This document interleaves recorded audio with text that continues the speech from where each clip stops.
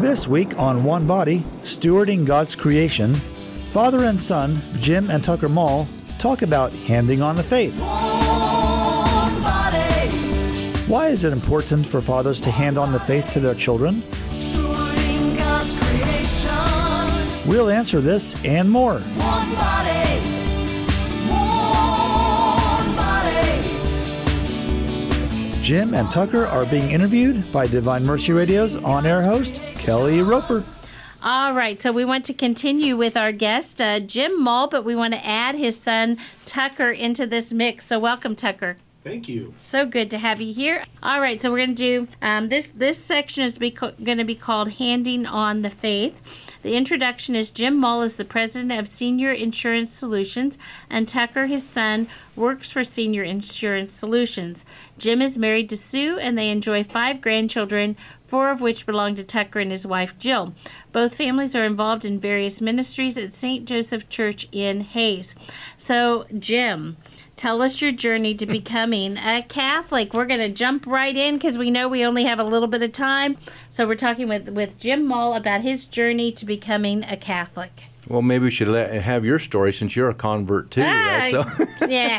I'm nothing fun. So let's go. I was raised in a Lutheran church, and in fact, my parents. We moved here in the early '60s. My parents actually bought the funeral home that you just announced that Kyle and his wife are donating the book. But we came to Hayes as funeral directors in the Lutheran church, and of course, Hayes is a very strong Catholic community, and so growing up around Catholics, most of my friends were Catholics.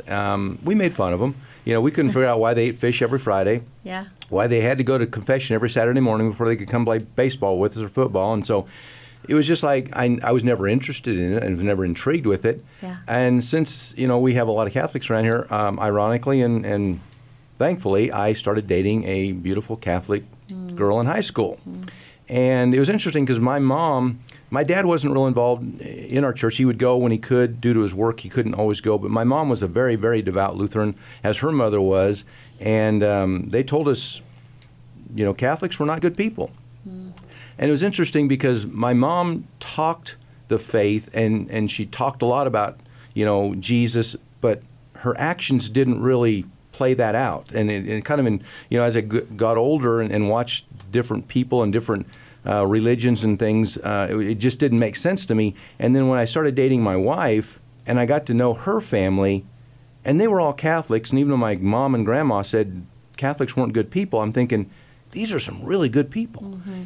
And the thing that kept coming to my mind was there was a song we sang in Sunday school all the time that says, "You will know they're Christians by their love." And that song kept ringing in my mind as I would be around Sue and her mom and her brothers and even the extended family, aunts and uncles and cousins. And I just kept thinking, these aren't that bad of people. But, of course, I was in love with my wife, not her church. And so as we planned to get married and we went through what they called pre-Cana back then, I think it's called marriage preparation now, the priest kept pumping me and said, "Are you going to join the church?" And I said, "Do I need to?" I said, "If I need to join a church to marry this girl, I will, because I didn't care what it was going to take. I'm marrying this girl." And they said, no, but we think it would be a really good idea if you would raise your family as a Catholic unit. And I said, "Okay, I'll make you the promise. I'll join the church after we start having children." Because I thought, I got too much going on right now. I'm getting married. I'm starting this whole new life. I don't need any extra things. And fortunately, unfortunately, I don't know, it was 6 years before Tucker was born, so I had 6 more years to put it off. Yeah. And then, I still drug my feet because I'm thinking, I don't need to have all this Catholic doctrine shoved down my throat. Yeah. I got all that in the Lutheran church. I don't need it again in the Catholic church because Martin Luther was a Catholic, and so it's pretty close. But anyway, I drug my feet long enough that when our daughter was born, my wife was carrying our daughter in the spring of 1990 was when I finally joined the church. So I started in the fall of '89. I went through RCIA, the greatest experience of my life. I tell anybody, go through RCIA if you have an opportunity, because Father Dan Sheets was our priest at St. Nicholas, and he came in, I'm thinking, okay, we're going to get doctrine, we're going to learn to memorize all these things, and he laid the Bible in the middle of the table and said, "This is our workbook." There was 9 of us in class. Many of us are still good friends to this day. And he said, we're going to read the scripture for this coming Sunday's gospel, And he went around the room and said, what's that mean to you? What's that mean to you? What's that mean to you? And we talked about it, what it meant to us. And he said, here's what it means to the Catholic Church. And that's how we learned about the Catholic Church over 9 months. Wow. And I slowly, gradually just fell in love with the church. And obviously due to my family and then the people that have been in their lives, the priests, as they were servers, both my son and my daughter, they attended what was St. Joseph's grade school and then became Holy Family Elementary and then Thomas More Prep. You know, just the people that were around their lives that had these beautiful Catholic lives, I just fell in love with the church. And it's amazing the rewards that I've received from the Catholic faith, never expecting it, just because I fell in love with a wonderful Catholic woman. Yeah, yeah. That's how I became Catholic, and I couldn't be happier. Thank you. What a beautiful thing, and you know, part of the fruit of that union of you and your wife is, and you know, is the fruit is you became Catholic, but we also have Tucker, who is part of the fruit of that. So welcome again. We're so glad that you're here. So. Jim and or Tucker, either one, why is it important to hand on the faith to your children and grandchildren? Tucker, remind me, you have 4, right? I 4 do children. Have 4, yes. You want to name them so they hear their name? They're probably listening to Dad, sure. right? Yeah. Sperry is 10. Tracer is going to turn 8 here this weekend.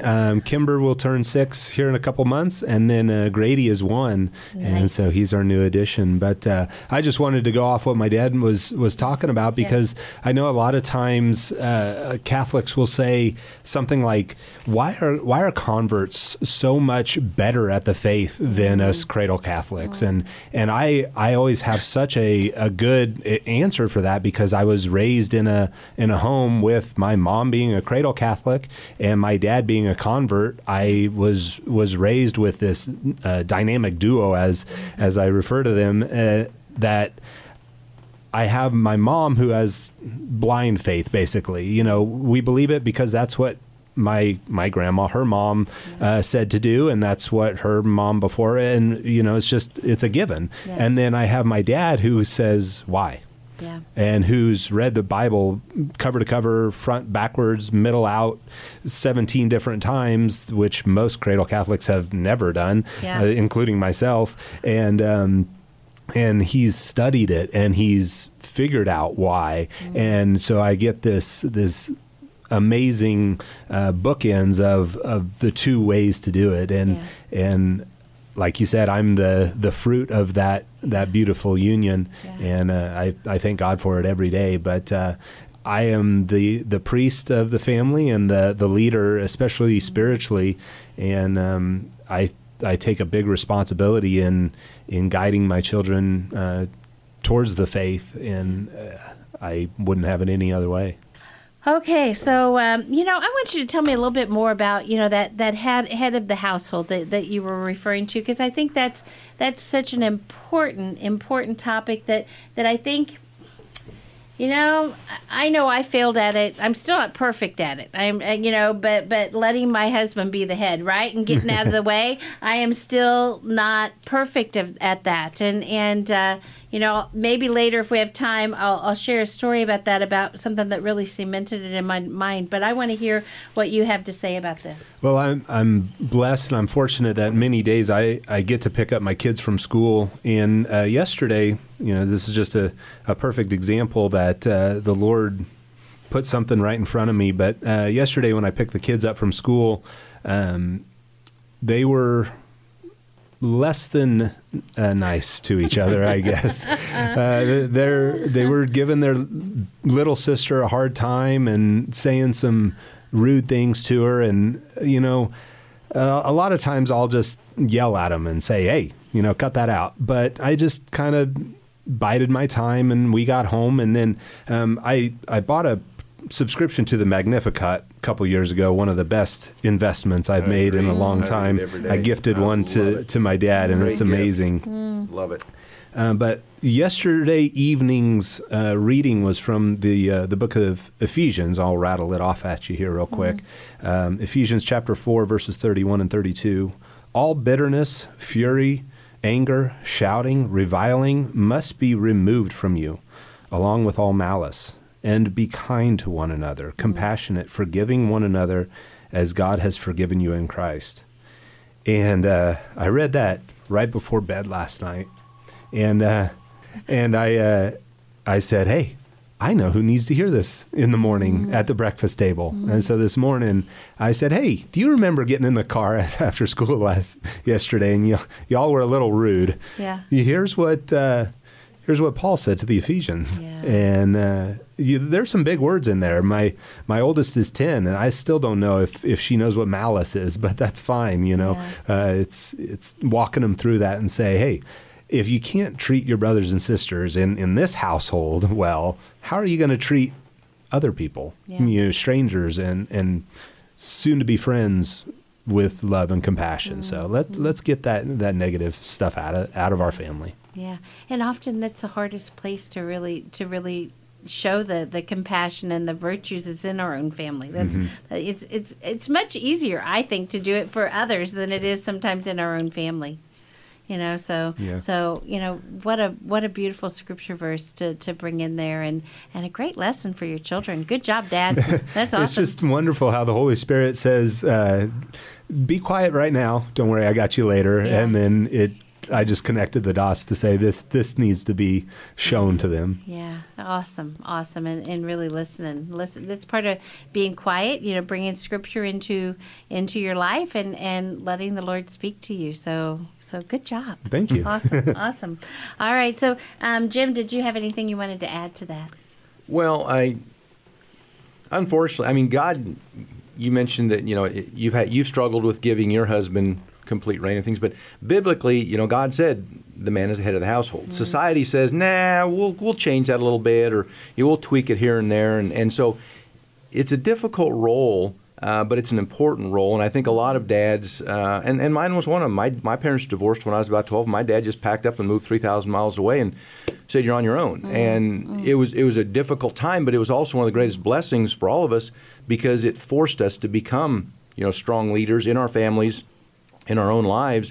But biblically, the father is the head of the household, and it's difficult for some women to step back. Fortunately, I married a woman that said, you take care of this. And we do have a division of labor in our home, and fortunately, she loves children. She loves grandchildren. I'm good with them for an hour or so, and then, that's enough. She can be with them all day long, and that's wonderful. I love working. I love being busy. I love building things. I loved my job. I loved, making the money and paying the bills. And so it's just important. But I think, the topic is handing on the faith, and I don't think you hand it on. Leadership is taught through actions. Tucker, and I'm very proud of my son, obviously, he's very involved in his family and his church and everything, but he learned it from watching us, raise them. And so it's something, but in the next breath, he also has to have a wife that's going to say, yeah, Tucker, you can go ahead and be the leader, or you can go ahead and, so there's not any, fighting going on amongst mom and dad saying, no, we're not doing this, we're not doing that. And so I don't know if it's just faith formation. It's just formation in general, that there has to be a hierarchy in the home, and not everybody likes to have. And it's a diplomacy, but it's also a hierarchy. It's also a king and queen scenario that not everybody likes to allow. Yeah. But it's also a responsibility that we have to accept. Yeah. And that's difficult too. And so it's something that I don't think we're not handing on this faith. We're basically, it says the faith formation of our children, and that's what it is. We're forming these children to be better people and better Christians. And you ask, why is it important to hand on the faith? If we don't do it, who will? They're not learning it in school. They're learning it in the Catholic school, but the public school is not teaching anything about faith, and our society is definitely not teaching anything about faith. And so if we don't get it from the home and from the parents, there's a pretty good chance they're not going to get it, period. Yeah. I would agree with that. That's, I think, though, when we talk about the husband as the head of the household, I think we're going to the scripture verse. I won't get it exactly correct, but it's where it says, "Wives, be submissive to your husbands. Husbands, they have to die, right? They have to die, because Christ died for the church. And I'm not exactly sure how that wording is. I often tell my husband, you do your job right, it makes my job easy. Sure. When you aren't doing that, then that's when it's more difficult. It's pretty easy for you to be submissive to someone who's dying for you, right? Exactly. So I really think he has the harder part. At the same time, I think it's really important that they are a team and they are working side by side. I had a bishop one time who shared with my husband and I that, if you have an important decision to make and you have, go ahead and you have time, pray a novena, and discuss it first, discuss the decision, then pray, and don't discuss it. Just pray together for 9 days and then come back and discuss it again. If you're in agreement, then you know what God's will is in that situation. If you're not, pray some more if you have time. If not, then it's up to the husband as the head of the household to make that decision because he's given that grace as the husband, And I said I'd share a story. I'll make it very quick.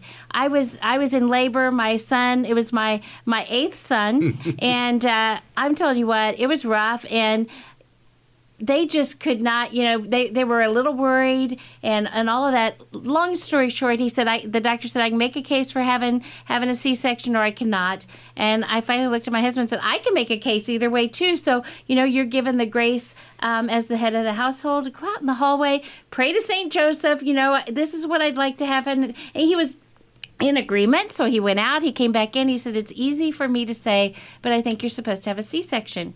When Mark was born, he had the cord wrapped around his ankle twice and his neck twice. Wow. Oh my if gosh. we would have continued, he wouldn't have made it. Sure. And so, for me, that was a real statement that yes, he is given a lot of grace as the head of the household, and we really need to honor that.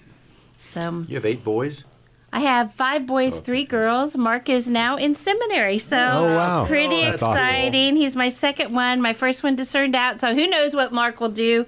But it's a grace-filled thing. My first son and my last son are the two that chose to see if seminary of priesthood was for them. So anyway, but it was Mark who had that cord, and then here he is in seminary. What a beautiful thing. And Tuesday's the Feast of St. Mark. So. We There you just go. passed it. Exactly. I talked to him Monday night and said, I'm probably not going to be calling you tomorrow, but happy feast day. So, and it's hard, at seminary, he doesn't get a phone. So, it's kind of hard to get in touch with them, on the road. So, anyway, but yeah, just past that Feast of St. Mark. So, all right. So again, I'm talking about too much about me. Sorry about that. Jim and Tucker Mole, we are talking about handing on the faith. So can you give us an example of, or tell an incident of how your fathers or mothers demonstrated their faith by their actions? We're going to start with Tucker because, he's got his dad sitting here. So we'll let him go first.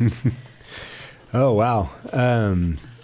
I listened in on my drive in here, and I didn't want to retell any stories that my dad had already told, but it's a blessing that we get to live so close to each other in the same town. We actually live about 7 miles from each other out in the country. Nice. And one of the great things of living in the country are those innocent backseat questions that you get from the kids on the drive to and from. A 5-minute drive home from school, if you live in town, many times doesn't elicit those questions or those opportunities. And so I myself had those same talks with my parents since we lived in the country. They still live in the house that we moved to when I was 3 years old. And so we call them dirt road conversations. And I get to have those same conversations with my kids now. But I know, I don't think you told this story, but it's a stewardship story of when we went to Disney World. And you can fill in the blanks here because I've heard this story more times than I've told it. But we had a Disney trip planned, and it was in conjunction with one of our insurance trips. And the insurance trip wasn't at Disney.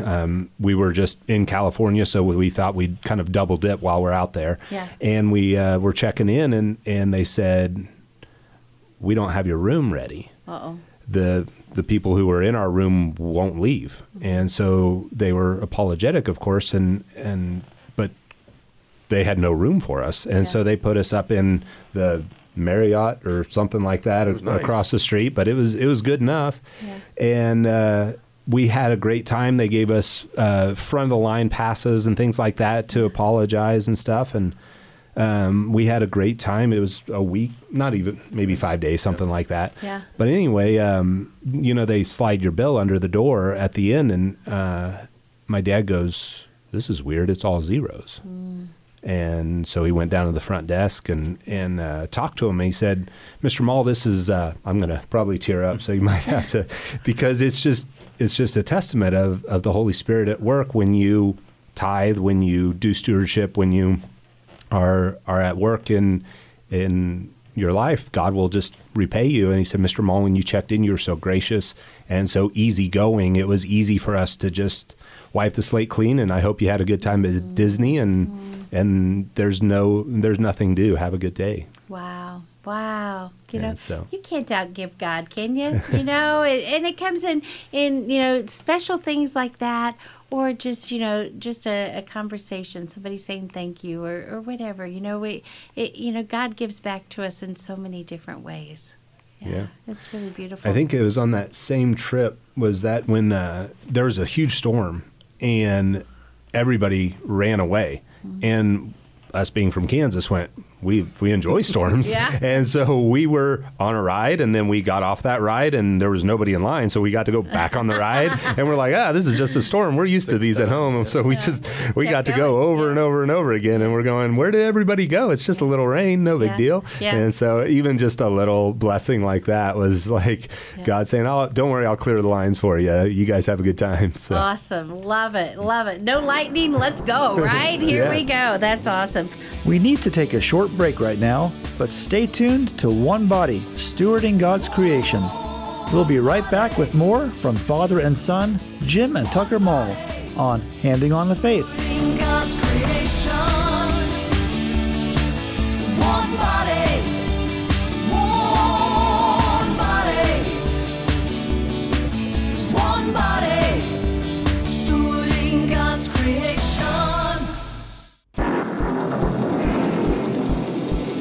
We're back on One Body, Stewarding God's Creation on Divine Mercy Radio. One body, stewarding God's creation. Handing on the Faith. One body, Jim and Tucker Mall. one body, stewarding God's creation. Kelly Roper conducts the interview. All right. So Jim, what would you like to add to all of that? Well, I have to go back to to Sue's family and Arlen and Marietta, and they'll attest to this. They're neighbors of my nice. of my wife and her mother. And of course, this was back when we call it front porch visiting. As you go out every evening and sit on the front porch, and then the neighbors would come over. You'd go over there, and Arlen and Marietta were across the street and down the block a ways. And so, and that whole block is still a very vibrant block of people that helped raise these children. And my wife was one of them. But again, I just, there isn't a specific incident, but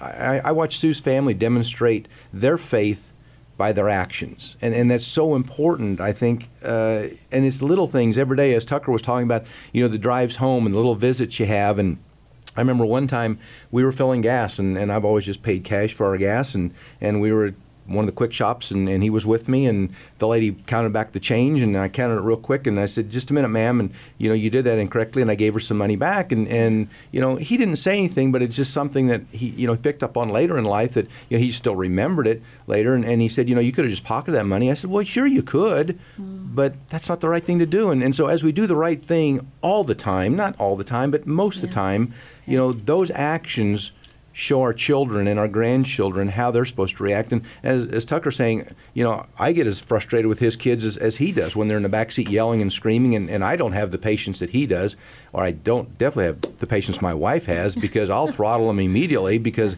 it just drives me crazy when they're back there yelling and screaming and fighting, and it's just like, no, we don't need to do that. But the action, the things that we do, and this is something that the people that go to St. Joseph's Church at 7:30 on Sunday mornings know that the Malls are in this pew, and it started out with Jim and Sue and her mom, and then it became Jim and Sue and Tucker and Maddie, and then it just got big. Now we got 11 people in this pew, and it's 10 years old down to, and my daughter has a 1-year-old, so we have 2 1-year-olds in that pew. It's active. That's awesome. But they know, if you don't want to be around this noise and this chaos, go sit somewhere else in church. Thanks, but we're not going to bring them. Tucker was born on a Friday, emergency cesarean. Kind of what you went through. We didn't go to. I don't remember if I went to church that Sunday. I probably didn't, because I wasn't a member yet or a Catholic yet. But I guarantee you, the following Sunday he was in Mass. Yeah. And he can probably count on one hand how many times he hasn't been in Mass since then. We're talking 35 and a half years ago. Yeah. And it was just something that we did because that's what Sue's mom did, and we continue to do it. Now, I listen to his children kind of complain about Mass. Sperry's a server, and I said, I have to serve. I said, no, honey, you get to serve. Yeah. I said, that's the coolest place to be up there. I said, you can kind of, just watch the priest, and the priest takes care of you. And so it's something, and I don't know when it transitions to when, Tucker and our daughter Madison, when they never really said, I don't want to go to church, whatever. It wasn't an option. Yeah. In our house, you're going to church. Yeah. Even they lived in our home when they were in college. We still went to church. Yeah. And so it's just something that we do by our actions. But I can't tell Tucker, go to church and read your Magnificat, and I have to do that by my actions. Yeah. Like you said, I read the Bible. I had one of my clients challenge me to read the Bible every day. And so I said, yeah, I'll do that. Mm-hmm. Ironically, he was probably 10 years old. He started reading the Bible every day, too. Nice. And so I didn't say, hey, Tucker, I'm going to start reading the Bible. You should, too. Yeah. I did it, and he just watched me do it every night in bed, and he started doing it himself. Yeah. So it's our actions day after day after day that influence our children, good or bad. Yeah, exactly. Very good.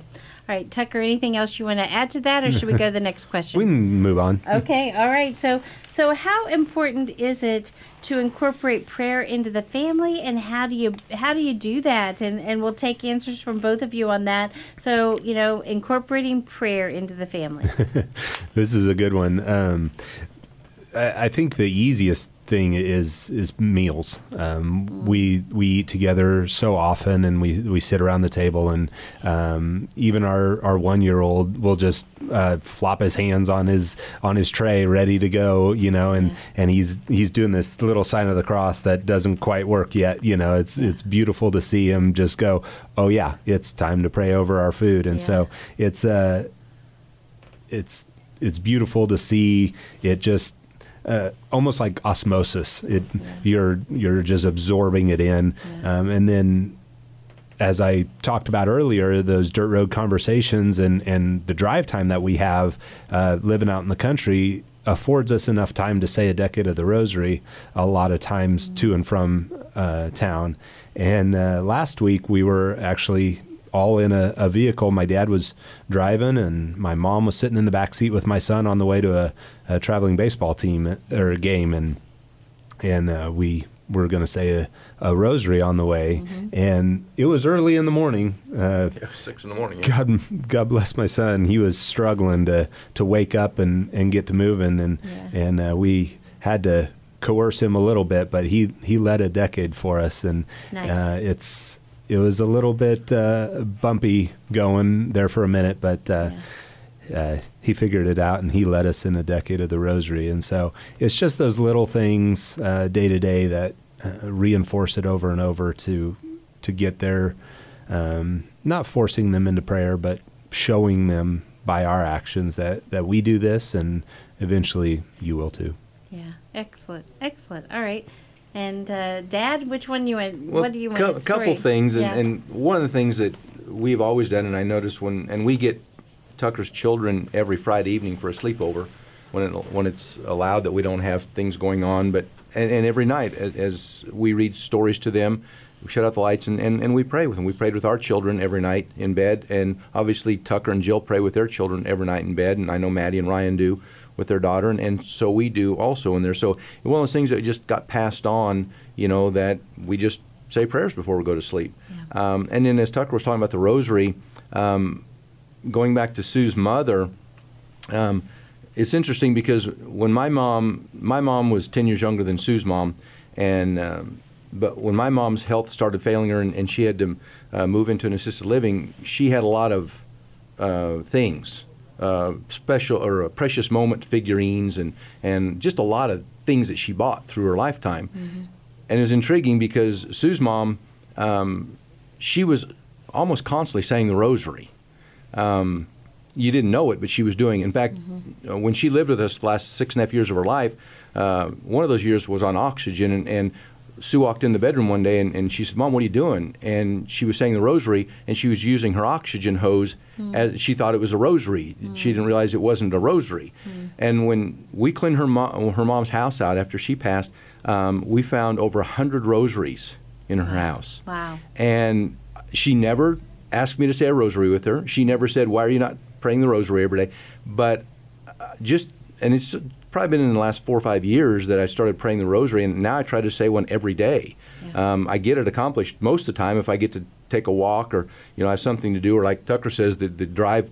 Usually I can get almost a rosary done from our house to town. Yeah. We live far enough out. So just the little things that were demonstrated to us, by the actions of my wife's family has made that big difference. And so it's just intriguing, and I'll be interested to see when our grandchildren's focus changes from me to more of the church, and I know it will just because of the influence of their parents, of Tucker and Jill and Maddie and Ryan, how involved they are in the church and things. And so I think it's just the consistency of seeing that over and over again by a parent or a grandparent that influences those children and grandchildren without saying, "Oh, you need to do this. Sit down and say a rosary or sit down and say a prayer." No, let's go do it together, and it makes all the difference in the world. Yeah. Such an important subject that we have going on here. So can you explain how faith is like glue that holds the family together? Absolutely.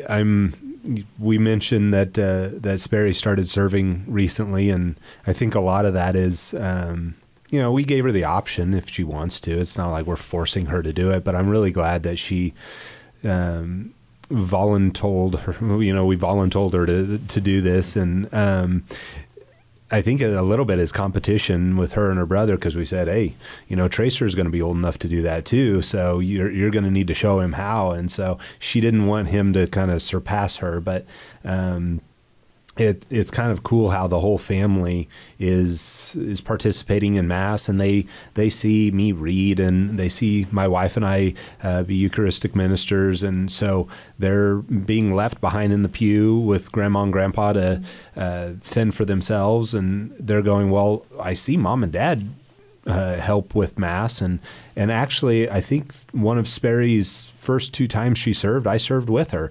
I've got a little bit of experience in that area, and so it was fun to be able to put on the cassock again, as I have so many times, and walk her through that. And so I remember listening to Dave Ramsey many years ago, and he had such a wise way of putting it in that this is what the malls do. Yeah.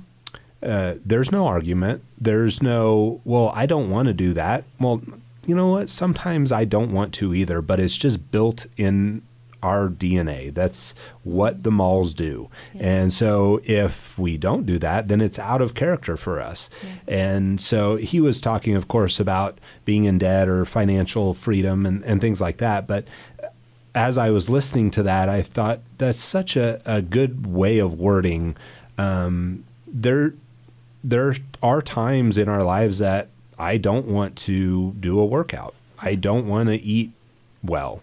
I don't want to do those things, but that's how we are. That's what the malls do, and that's what's expected. That's what I've started to expect out of myself, and that's what others expect from us. And so it's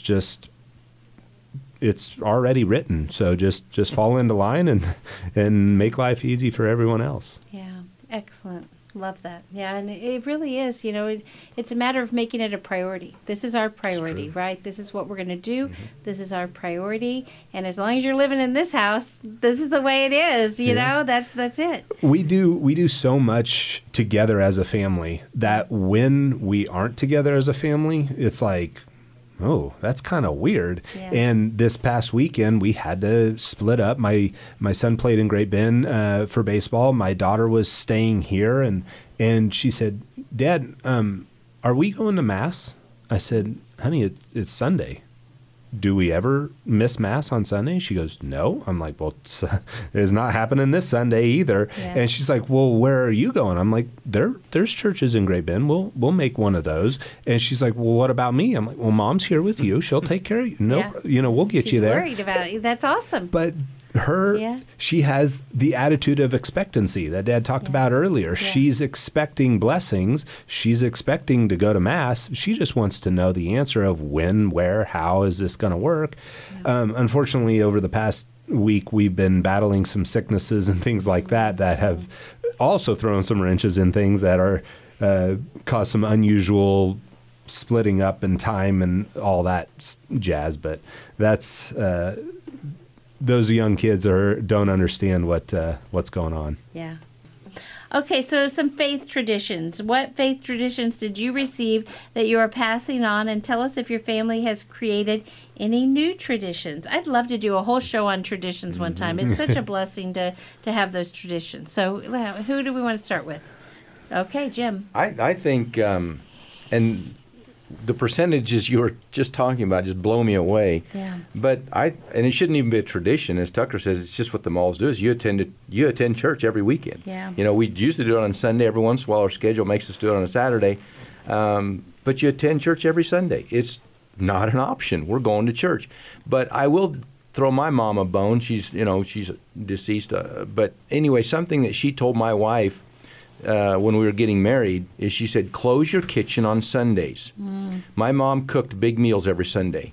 And so we'd go to church and she'd start worrying about the roast getting burned or, something getting overcooked. And then she said, so I cooked all morning. We'd go to church. I'd come home, serve the meal, and I would clean up all afternoon. She said, I just worked all day Sunday. And she said, close your kitchen on Sunday. And we did that. And so we started a tradition that we go to church every Sunday, and then we go to either breakfast or lunch, whatever it may be. And so but uniquely, again, in the beginning, it was Sue and her mom and me.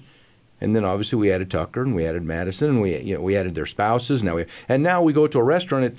In fact, we've stopped going to restaurants. Now we go to our home a lot of times because we can't get a table in a restaurant big enough for all of us, or it takes so long. The little ones are ready to burn the place down, but it's still something that we do that's a tradition that holds us together. And it's so important.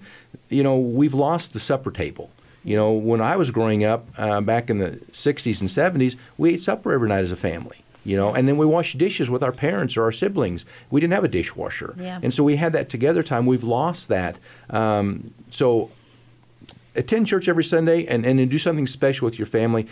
And the other thing that as I've gotten into retirement, I realize now why God says, remember the Sabbath and keep it holy. Because it's interesting now as I sit in Mass thinking, I got nothing to do the rest of the day. I don't care how long this takes. Yeah. I don't care. And it doesn't matter. And it doesn't matter what goes on Sundays now because I don't have anything to do the next day or the next day that I'm scared. So so now I realize why God said, remember the Sabbath and keep it holy. Don't work. Don't be busy. Don't do things. Just hang out with your family. Go to church. Spend time with the Lord. Spend time with your family. And that's the greatest tradition you can do is just time with your family together. Yeah.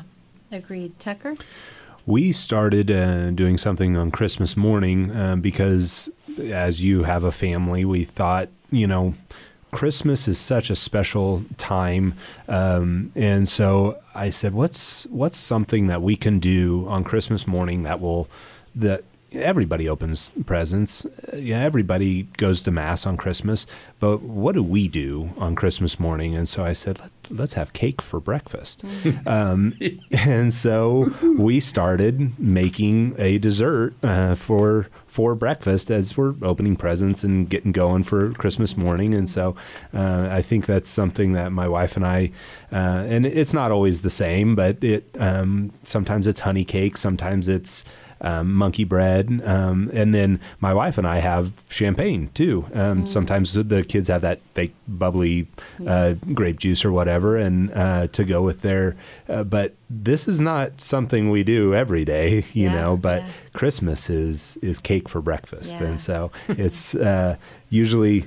And I'm sure this will change over the years because I'd like to go to midnight mass or something like that. But with young kids, it's probably not a good idea. And so, but for now, we go to the Saturday or the night before mass for Christmas, and then we have cake for breakfast. Excellent. Well, and you can take it a step further, and you can put some birthday candles There you in go. there, and you can sing "Happy Birthday, Jesus." Absolutely. How cool is that? Yep. So, Yep. yeah. That's part of it too, for sure. Yeah, absolutely. Absolutely. All right. We only have about 5 minutes left with Jim and Tucker Mall handing on the faith.